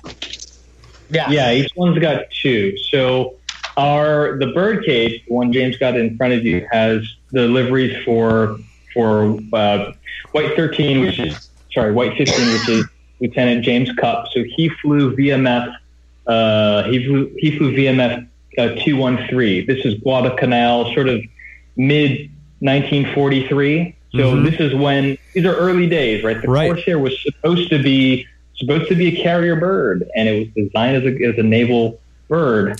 When it first hit the scene, they had issues landing it on carriers, and so the United States Navy actually passed on the aircraft. The Marines took them and used them to great effect. Now, later in the war, it was actually the British who figured out a better landing pattern for a Corsair to get it down onto a carrier. So it was after that then the Navy brought them into service on carriers. So for the Dash 1 Alpha you see here, we really wanted to sort of pay homage to those island hopping campaigners. And so we offer both James Cupp and Kenneth Walsh. Kenneth Walsh also flew White 13, and anyone who Googled Kenneth Walsh, he's also an ace and actually flew in Korea. He flew in Korea, and I believe he flew in F4U-4s and downed a jet, I mean, of all things. So, so again, the men behind these aircraft are really why we do different decals. We hope that people pour into their history and learn more about, the people behind their aircraft. In that way, they keep the history keep going on. We also, of course, for the Dash 1 Delta, which is your deep sea variant that George featured in his video that I didn't send to James, the Dash D Bubble, that uses our classic deep sea blue, same as our Tiger Cat. And we include 2 sets of decals for Black Sheep, which is White 167, and then also a carrier group that flew off of the Gloucester. So that's the one that's in sort of my pictures with FF59 and 53 and 75. So and the one has the 167 has the yellow cowl. That's a sticker that you put over the cowl. No, but thanks for bringing that up. So the reason why the parting line on that plastic cowl is as it is because, again, the plastic cowl is screwed onto the foam. There's no glue required here, guys. So the reason why we sort of opted for this livery is we recognize that for people who want to do White 167, their cowl is already going to be separate. So you might as well hit it with some Krylon yellow and throw it on, and you have a clean parting line. There's no need to mask the foam. Gotcha. Masking a circle, putting a decal around the leading edge of a cowl, that'd be tough. That's tough. Right? Yeah. So it'll be just as simple where paint it before you screw it on. Yeah. And the same goes, there are other liveries with white and other sorts of things. Again, we know people are going to go and customize these things. That's tough. Yeah. The other That's what reason we want to see people do. I mean, Cali Graphics, I mean, she's cornered the market on that. She really has. I love Cali. It's awesome. And one of the other big reasons why I love the Corsair, Mike, I don't know if you're familiar, but some of them were built here in Akron at Goodyear at one time. Yeah, I heard that before, I think. So a lot of them were built at Goodyear, actually. Yeah. Yep. And Alpha, I don't know if you can touch a little bit. I don't know the real backstory, the exact details, but from what I've read and everything too, during the design of the Corsair, it was one of the real big radio, most powerful engines at the time, and obviously had that huge prop. And the reason the Gull Wing came to fruition was because of that big motor and prop. They needed to get more ground clearance. Yep. Yeah, it used it actually used the double wasp, right? So the Hellcat used the double wasp. They decided to put, like you said, massive engine, massive prop, and they needed the ground clearance. So that inverted gull wing that the Corsair became known for was really an outcrop of needing to put that massive Hamilton on that engine. Yeah. Of course, there are other sort of features. I think it's always interesting to me historically to look at why aircraft end up being shaped the way they end up, and why some of those characteristics that become iconic to us visually may have benefited or hampered the aircraft. Like in the Corsair, visibility, zero, right? When you're in the landing pattern with that long hose nose, as they called it, there are certain reasons for why the aircraft ended up looking the way it did for good in the case of the gull wing, and maybe for bad in the case of the location of the pilot. So different iterations of every aircraft, these people under duress of World War continually trying to innovate and optimize their aircraft. To me, that's fascinating history. Yeah. It seems like Adam wants him to do a B-17 because he probably sees the scale detail. Yeah. No one's done that for the B-17. If anybody knows Adam Drain, he's a huge warbird buff. Can tell you just about anything about any warbird in the World War II era. Very detail oriented, and every B-17 that comes out miss something. And he'll tell you about it. So he's James. He's telling you he'll trade you a B-17 ride if you're going to work on a B-17 RC. Yeah. Wow, that could be arranged. That might be arranged. I think we'll just take the Hobby King one and pretend. Yeah. Oh, It'll man. be done tomorrow. Yeah. Alpha, I have an interesting question. Again, it was something my weird brain thinks of things out of the blue. Being a full-scale pilot and obviously flying RC planes, in general, I generally like to fly in a little bit of wind. I think it's easier for the takeoff and landings. I kind of know what the plane's going to do with a little bit of wind. I'm curious to know if, again, maybe I'm just being an idiot, but with today's technology, especially now with the telemetry we have on our radios and the built-in telemetry on the receivers, the talking radios and whatnot, is it possible in the near future that we might be starting to see real, and I know they already have them now, but I mean as far as them integrated in with the telemetry, having pitot tubes with real-time airspeed to where, a lot of times, and people that fly RC, they realize, what it's like, the airspeed of the airplane if you're flying into the wind or if you got a tailwind or whatever. But a lot of times, even if you have no wind, sometimes it's hard a lot of times to judge, how fast should I come in for the landing? And, I don't want to stall, to where we might see some telemetry with real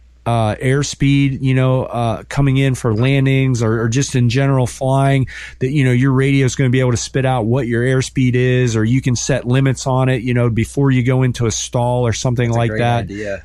Do you see any of that coming in the future? So that capability is available. I mean, the Eagle Tree, they've got a pitot. You could conceivably set it up if you know your speed. Yes. The FR Sky radio is very intelligent in the sense that you can create if-then-else statements, essentially, in its programming. Yep. If the speed is less than X, then, give me a stall warning. Right. And it'll beep at you. So is that type of functionality available? Yes. Yes. Do I see sort of it going mainstream? I don't know. Not because it wouldn't be difficult to do these days, but more because I wonder if information overload. So you sat in a real cockpit, right? If you're in a Cub, there's a lot of switches in there.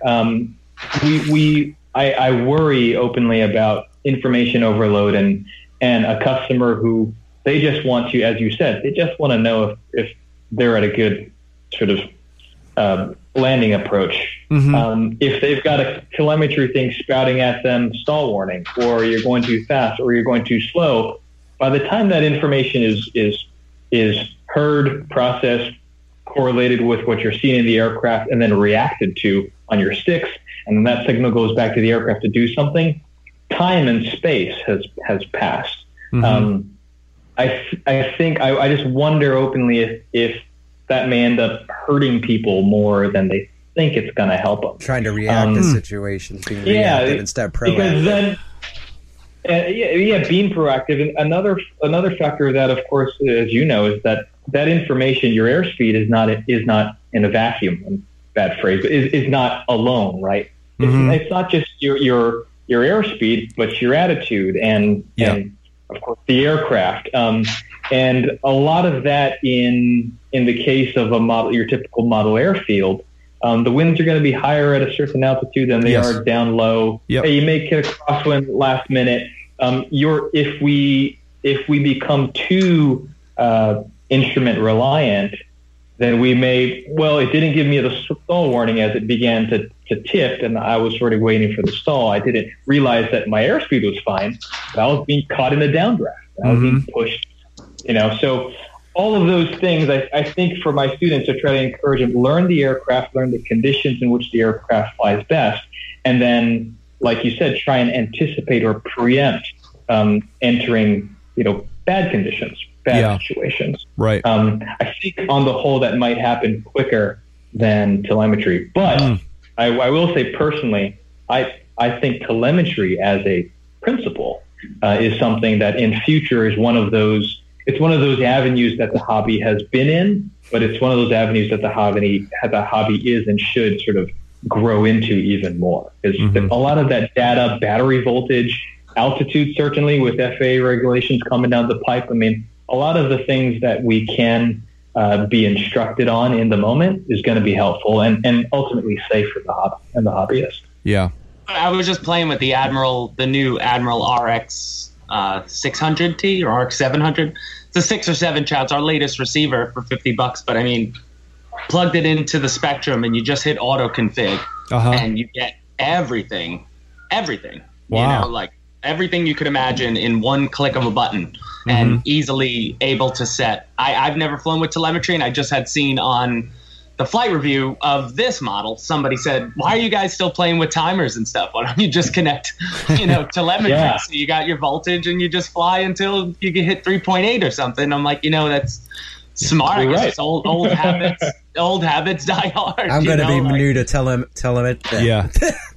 But as how well with my many new times do I transmitter. fly? The Spitfire is the type of model where, I'll fly it and I think I'm pushing it and I'll land it and I'll check and I got like 40%. And I'm like, man, I could been up. Why'd I land? And now I'm not, now I'm going to go charge my pack. I popped it in a Bearcat. I'm going to make a video for it because it was so simple to do, but you're getting airspeed, guys who do thermals. There's Vario, all built in. It's pretty well thought out and simple as could be. I think it's like $50 and you're getting everything you need, for your aircraft.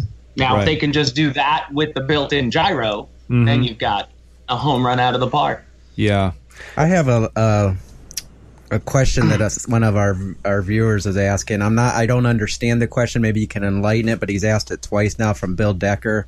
It says, where did Project Five Eyes come from? So I don't know what that means or what he's asking there. I answered him in the comments. Okay. Yeah.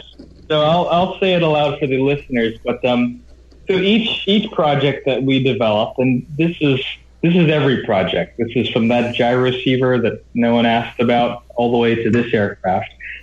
Big and small, we organize things by project. It makes it simpler internally for us to communicate with the given project because, again, at any moment we've got 15 to 20 different things going, and also gives us a bit of secrecy.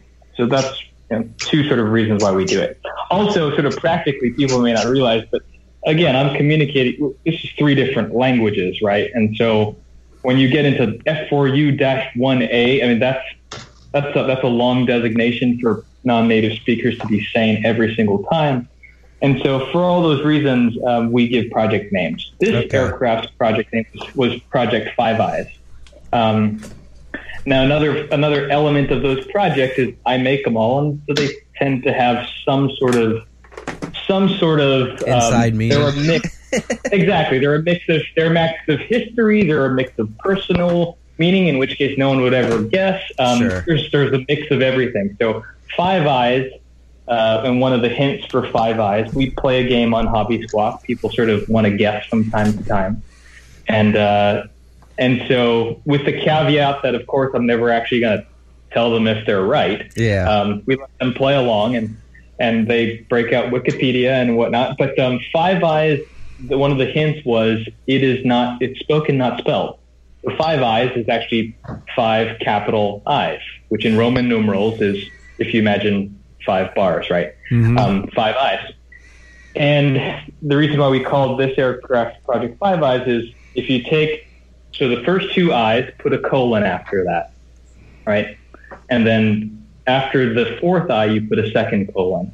So you have I, colon, I, colon, I.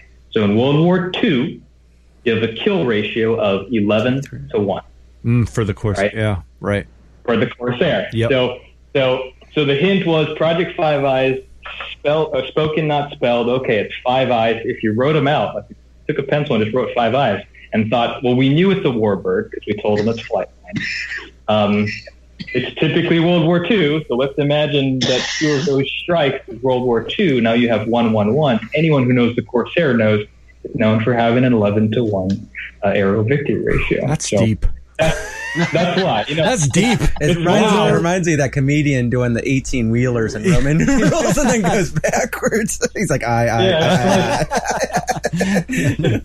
So that's why, we tell people, look, don't be surprised if there is no chance of you guessing. They're not made for people to guess them, obviously. They're just for fun. They're just for fun that I showed them. Foil was a great one.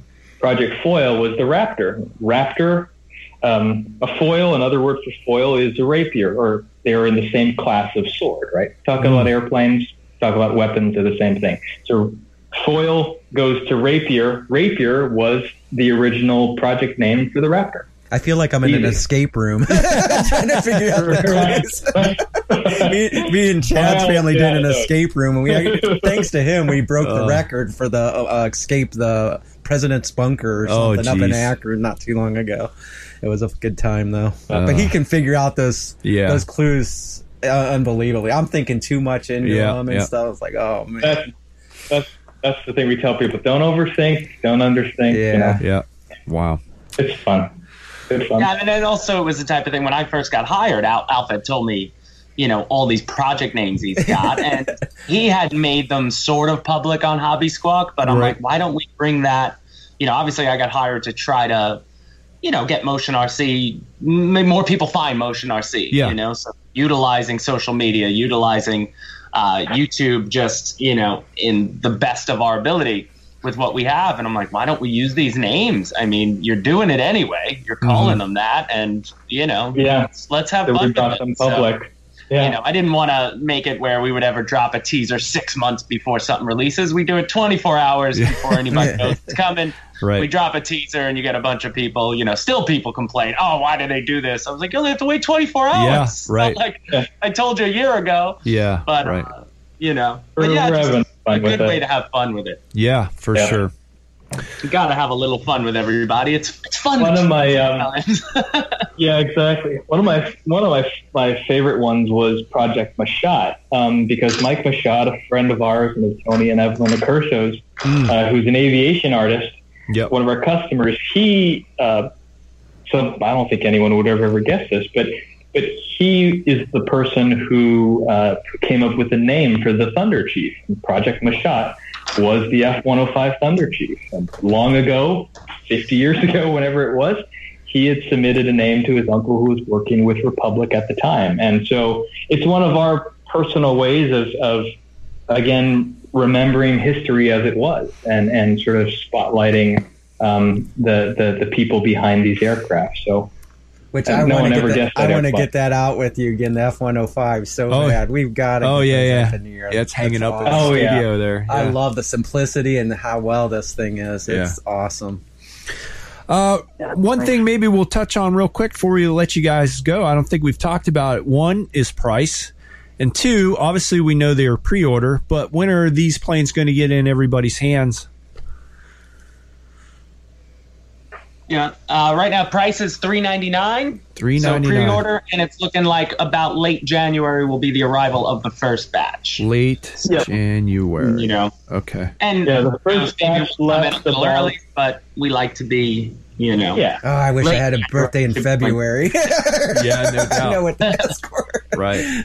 Valentine's Day. Okay, hey, honey, can you get me this? This would be really nice. Think of Martin Luther King Day or something. Yeah. Think of something. Just put some flowers in it, present it to your there you go. wife. Make it like, This is your vase, honey. Yeah, is the okay. That is great. I put the flowers in the bubble here. Yeah. That's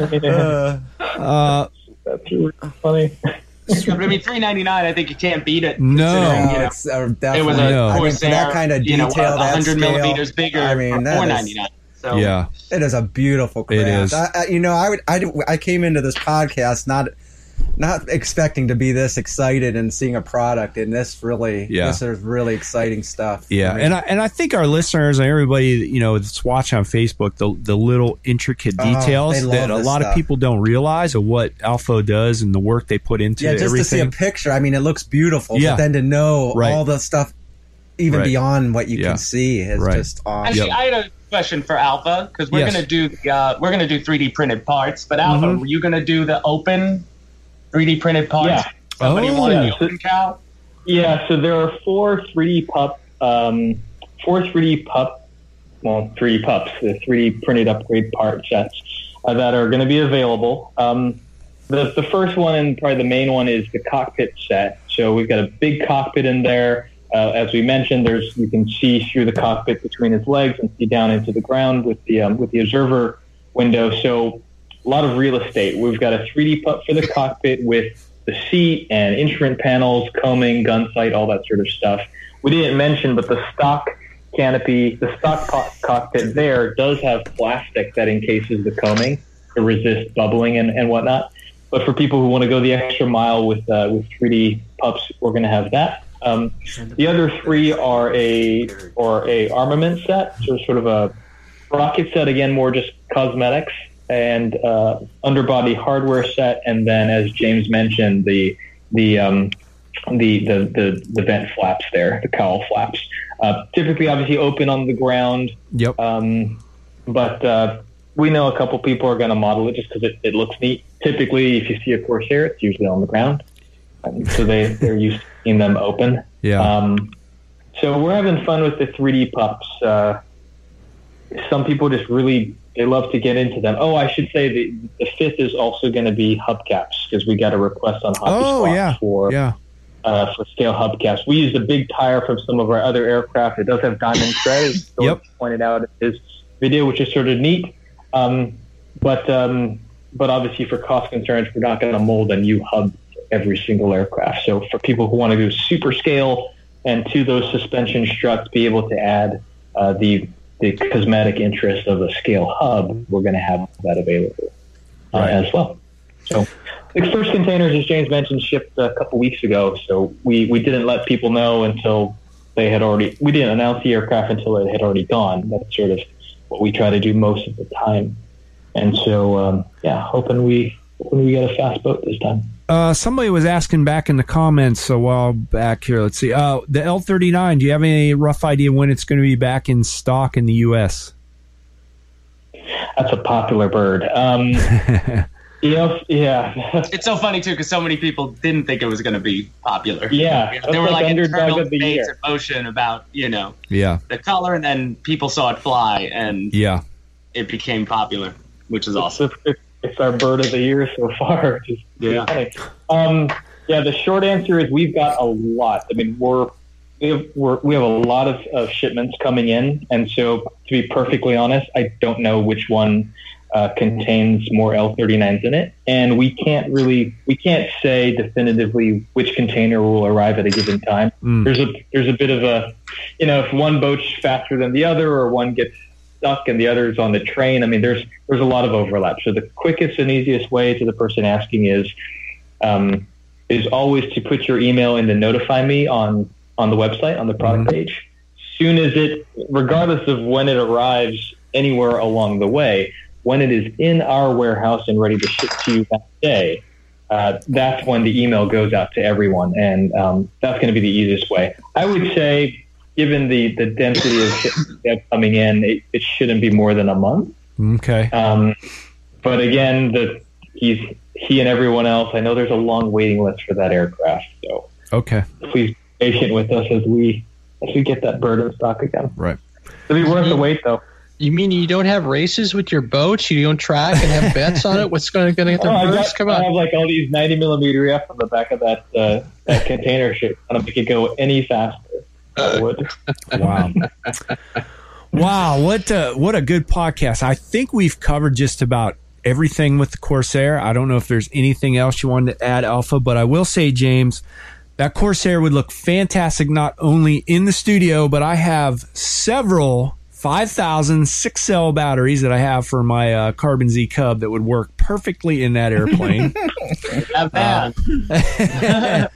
So I tell you, I am really, really wanting one of those airplanes. And oh man, the end of January, Mike. Man, we're right in the winter too. But I think I might have to get me one of these. Yeah, I really don't One doubt quick that. question we didn't touch on actually is what kind of flight times were you getting off of 5,000?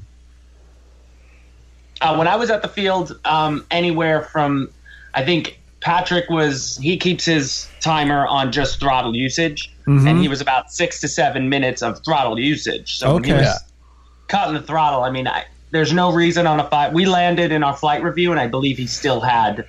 He was like at 3.9 volts or something, and we were about 7 minutes. So that's nice. That's nice when we're so used to our EDFs, clocking out at like 3 or 4. It was less than 4 minutes. Yeah. That's way less on ends, and just it definitely wants to be in the sky. So I think this is the type of bird where she's not a speed demon, so you're not going to be flying at full throttle, the whole time. So I think you should easily expect anywhere from 7 to 9 minute flights. Just as long as I think my flight video, I don't forget which one you threw in there, James, but I think that one was 8 or 8.5. Oh my goodness. My timer is set for 9. We've pushed it further, but again, it's sort of like I got more planes to fly. So after 8 minutes, I'm happy. Yeah, and I was going to say, guys jump up to 6,000, you might be pushing double digits. Wow, that's crazy.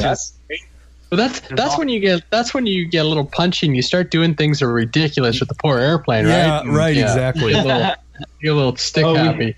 We need to throw on Hobby Squawk a picture. We got, speaking of getting, as you said, Andre, after a certain amount of minutes, you've sort of done everything you can do, so you get a little punchy. So we began, me and one of our other engineers, scrape dirt while we're flying. And he won, actually. And the aircraft came back in one piece. We lost about an inch off the top of the vertical step, which is actually capped. Leading edge is capped in plastic, thankfully. The little sharp part. So we lost that, and then we didn't lose too much of the rudder, and he came down. So we don't recommend getting bored. Just land. Wow. Oh, one thing that real quick, it popped in my head. I was noticing too, Patrick was talking about in the flight video. It seemed too, with the gear down and dropping the flaps, it didn't really change the flight characteristics too much. There wasn't a lot of ballooning, and you didn't have to put some mix of the down elevator in your radio. It seemed to be very balanced, whether the gear was up and flaps are up or gear down, flaps down.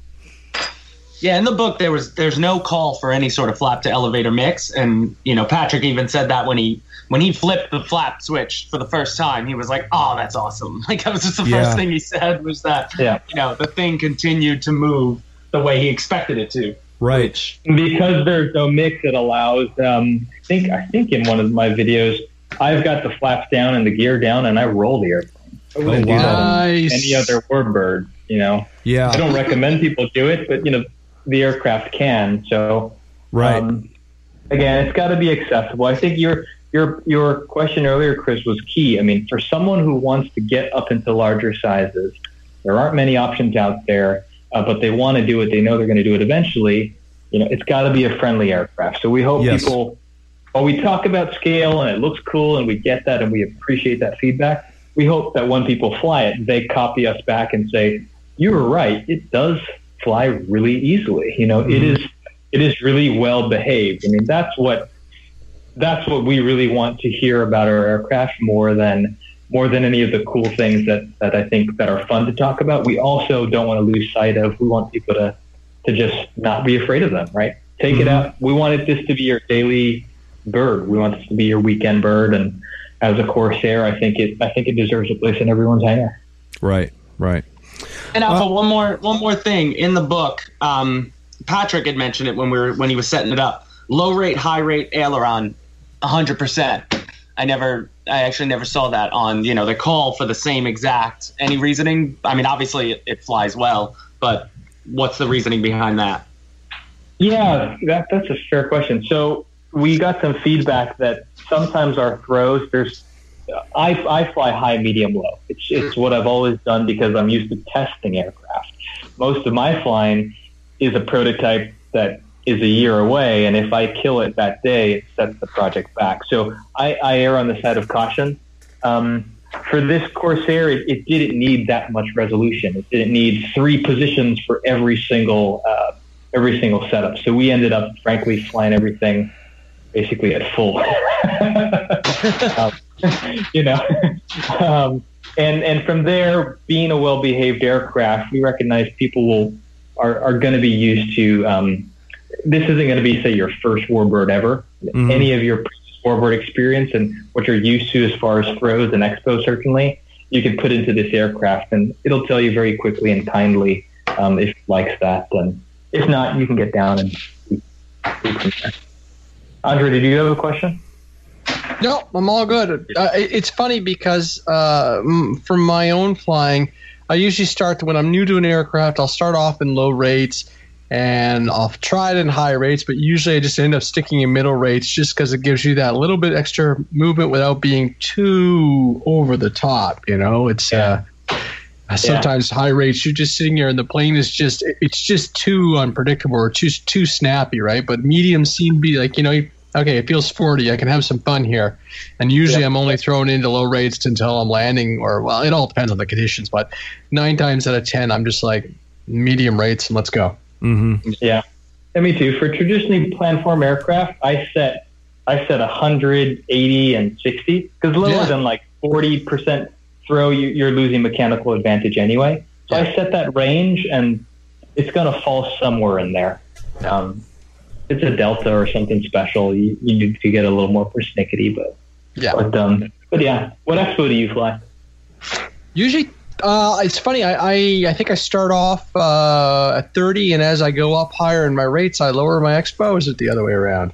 It's early in the morning still, but I've seen all. Yeah, some people like a lot of throw, a little bit of expo, a lot of both, a little bit of throw, a lot of expo. Yeah. I've never gone above 30 on my expo. I just, I'm like, it's me flying the plane. If it's going to move around, I remember one time. I did 60 for my first jet. Oh, so that's like throw and weight. Yeah. I just wanted to be able to make ovals. I wanted it to fly like a B-17. I was like, let me just get up, make ovals, and come in because I was so scared. I did on my Hawk, and then I lowered it down. It's funny. My dad one time, he says, yeah, my plane's flying really weird, and I couldn't figure what was going on. And he had like super low rates and super high expo. And so I turn, and it would be like, snap. And you're like, whoa! Yeah. Try to counter back, and the airplane isn't like correcting. And I'm like, what's going on? And I looked, and it was just that. The rates were really nervous, and it'll center my sticks. It's because I put up the jet without putting any expo in the first time, and somebody grabbed the sticks and landed it for me. Thank goodness. So I was like, all right, let me just rack this all the way up. The fun part is between Futaba, High Tech, and then Spectrum, you obviously have positive expo and negative expo, right? Yeah. I remember at our field, everyone's like, I fly a lot of high-tech radios, so I usually fly 0, or if I fly anything, it's -10, -20. Obviously, in a Spectrum, -20, that's bad. Oh, juju. Yes. It's got to be +20, right? Yes. Because the numbers are inverted. So that's always a point of fun, jumping into new pilots' radios and starting to fly whatever they're flying. What's the negative expo do? I'm sorry. Well, it's just like, you put your expo in. On our Spectrum radios, it's positive. Mm-hmm. So, it gives you a little less around the center of the stick. Well, some radios are the opposite. You got to put negative in. So, depending on the radio, you switch from one radio to the other. You go negative or positive on one way or the other. You could be bad. So the negative would make it touchier, I'm assuming? Yeah, right. Yeah. So you're like, God. Right. Nightmare. Right. Get on the outside. Yeah. Always ask in China, I'm going from sort of factory to factory, and we'll fly a prototype. They'll hand you a radio, and it's mode 1 or mode 2, and it's positive or negative, which is why I actually ended up just flying Zero Expo. Just you don't need it, then you don't need to worry what they've got on it. Right. But the mode 1 still, mode 1, that still wraps my brain. Yeah, no kidding, eh? Wow. Yeah. Well, folks, I think we've covered just about everything. We're creeping up on 2 hours. I think James is wore out from his lifting the Corsair for 2 hours, taking it apart for the second time, putting it back together. So, man, we definitely really... See how fast I did that? I know, that was great. So, James, we really appreciate what you did. I mean, taking it apart, showing us the detail and all aspects of the Corsair. That was fantastic. Absolutely. Thanks for joining us on Facebook Live. I'm sorry. I know we had a little bit of audio issue. I'm not really, could be internet. We have had fiber optic here in my neighborhood for 1 year. I was so excited. We could do high definition coming in with the camera and everything. They still have not hooked up to the houses yet. It is just on the poles. So we've been waiting. I call them on a monthly basis. I'm like, we're ready to go. What's going on? Oh, you know. But hopefully soon we'll have the fiber optic hooked up, and then we can do this in HD and much faster, better quality for everybody. Man, that means all my blemishes. Yeah, Mike, you're gonna have to shave and cut your hair, bald spots, and everything else. But thanks everybody for joining us today. Thanks Alpha and James for coming on and giving us all the information on the Corsair. I was excited about this, but now I'm really super excited. I mean, I haven't been this excited probably since the C-130. You know, I don't know what to do here. Anyway, real quick, please go check out Get FPV. They're really helping out the show and bringing on these guests and everything. And so go check out getfpv.com. They got all kinds of deals going on right now for the holidays. Free shipping on most orders over $60. And like I said, no matter if they got stuff on sale, you can still use our discount code. It's 10% off your entire order as long as you spend $100. Them guys are great. Also, I want to mention real quick. That's nice. The last... You could put an FPV camera in the window so you can see where you're bombing. There you go. That's perfect. Real quick, we talked about a contest that we're doing for Get FPV. We're sending your best quad crash story with some photos and videos. I did get some emails, but I know a lot of our listeners, if they're like me, I'm always a week or two behind on listening to my podcast. So we're going to go another couple weeks on our last show. We're going to do a year-end recap on the 30th of December. It's going to be a big show. We're going to have some in-guests in the studio here. So we're going to wait till the very end of the year to reveal that. I'd like to get a few more emails and get some more crash stories coming in, but we're going to give away a set of motors from Get FPV. And I think that's about it, Mike. I think this was a great podcast. Great really podcast. The guests and, yes. and what they had to bring here. Yes. Thank you guys for joining us. If you wanted to hang on, we're going to end the show here. Andre, anything else that I forgot that we need to add? No, not at all. I think we're pretty good. Okay, real quick too, if you want to enter in for the Get FPV contest, please send your emails to rcafterhourspodcast@gmail.com. Please send us in your best quad crash story, and we'd like some pictures and or a video so we can choose the best one. And if you like the show, please help us out. Go to patreon.com/RCAfterHours. Everything you do just helps this show keep going and gets some guests on here and get us some product to go out and play with and test. So we appreciate that as well. So other than that, we're out of here. We will be back in a couple weeks after Christmas for our year-in review show. It should be fun. Yes. It'll be good. You'll enjoy it. So join us in a couple of weeks. And if you don't hear from us or talk to us, have a great holidays, everybody. Yep. And we will talk to you soon. All right? See Take ya. care. Thanks, See ya. guys. See ya. Bye, guys.